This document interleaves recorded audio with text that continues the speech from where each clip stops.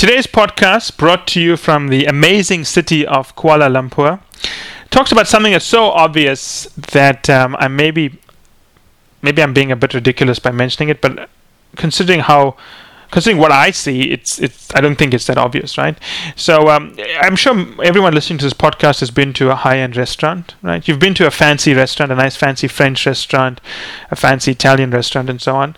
And you know, when the food arrives at your table, it looks amazing. It's like they took stuff that you have in your refrigerator and they turned it into this mosaic cornucopia of wonderful flavors and aromas, right?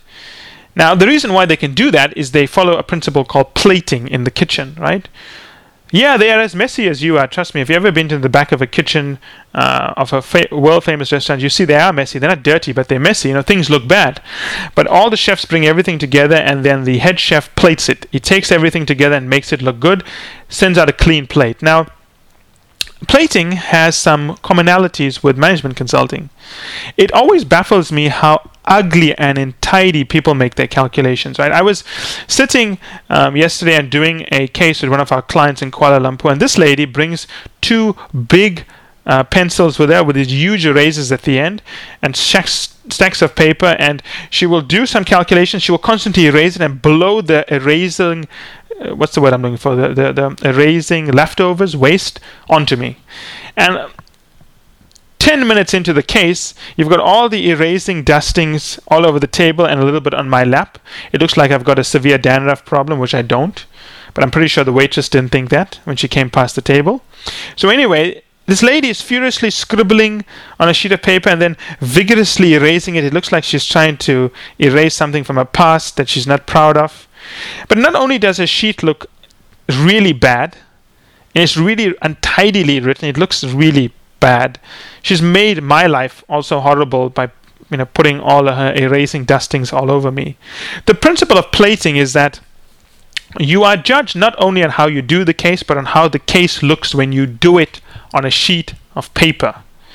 And I ask our candidates now to take a photo on their iPhone immediately after a session with us and load it up onto our online system so I can comment on it. And if the sheet of paper doesn't look neat, what do you think my judgment of you is? If food in a restaurant is delicious, but it looks like the chef went up 2 flights of stairs, put a plate on the bottom, right at the bottom, below 2 flights, went up with a pot and poured it down 2 flights of stairs and it dropped onto your plate, how would you feel about that food? You probably wouldn't eat it, right? No matter how good it's going to taste. It's the same with your sheets of papers and your calculations.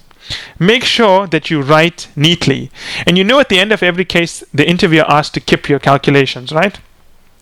Either the sheet of paper is going to make them say, you know what? This person is very logical, very neat, very structured. I want them to join us. Or this person's sheets are a mirror image of the way they think. It's horrible. Do not take plating in inverted commas for granted. It's a very important principle. You must make sure that no matter what you do, you lay out everything in a logical and very, very structured manner.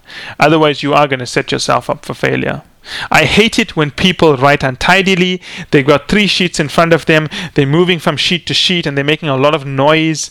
Everything looks untidy. They basically don't look like someone's in control. I hate it when people erase repeatedly and they make that horrible erasing sound and they sort of blow, they sort of dust off the shavings and it goes all over the place. All of those things contribute to your image. At the end of the day, a consultant wants to hire someone who does not look like Mr. Bean. Right? If you act like Mr. Bean, for those of you who don't know Mr. Bean, Google it. He's a famous British comedian. If you want to act like Mr. Bean, you're not going to get the job interview. Don't be Mr. Bean. Be Johnny English on a good day. Those of you who don't follow British comedy are not going to get those analogies, so maybe you should Google it. And you can watch the trailer of Mr. Bean and Johnny English. Funny, I think. Anyway, post comments and I'll be happy to comment on them. Thank you. Bye-bye.